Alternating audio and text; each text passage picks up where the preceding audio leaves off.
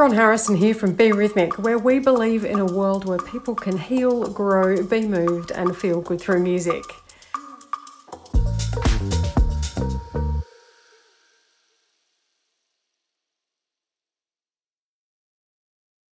Great tutors see accountability as a foundational ingredient for healthy and sustainable progress. However, many tutors use the word without really understanding what it is all about.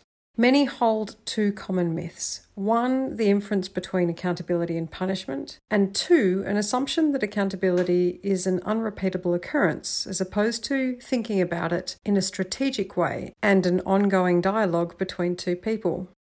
Jonathan Raymond notes in the Harvard Business Review some helpful steps to accountability. Number 1, the mention. The first step is identifying and calling out behaviours in a casual way. Preventing a meltdown by bringing behaviours to light before they impact in a negative way contributes to reciprocal, respectful relationships. It demonstrates that you are sincerely invested in the other person's development and also means things don't get swept under the carpet. Number 2, then we have the invitation.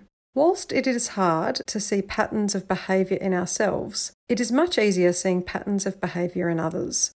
The invitation is all about asking the other person if they notice patterns of behaviour affecting their performance and giving them an opportunity to put two and two together. Being direct and simply asking if they see if certain behaviours are related may indicate a more sophisticated level of understanding of their actions. Number 3, the conversation. This requires a more pointed and specific question or questions that lead the other person to moments of clarity.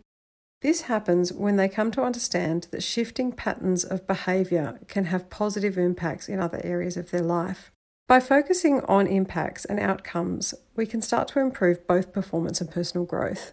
As a person providing accountability to others, it is our role to encourage them to make connections between what it is in their life that is making things difficult, more complex or challenging to both themselves and those around them.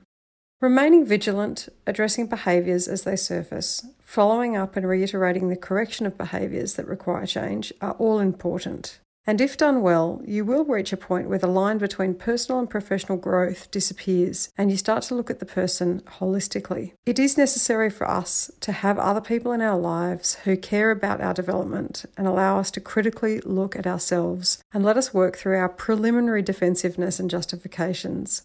This way we can ensure the people we are accountable to can become the best versions of themselves.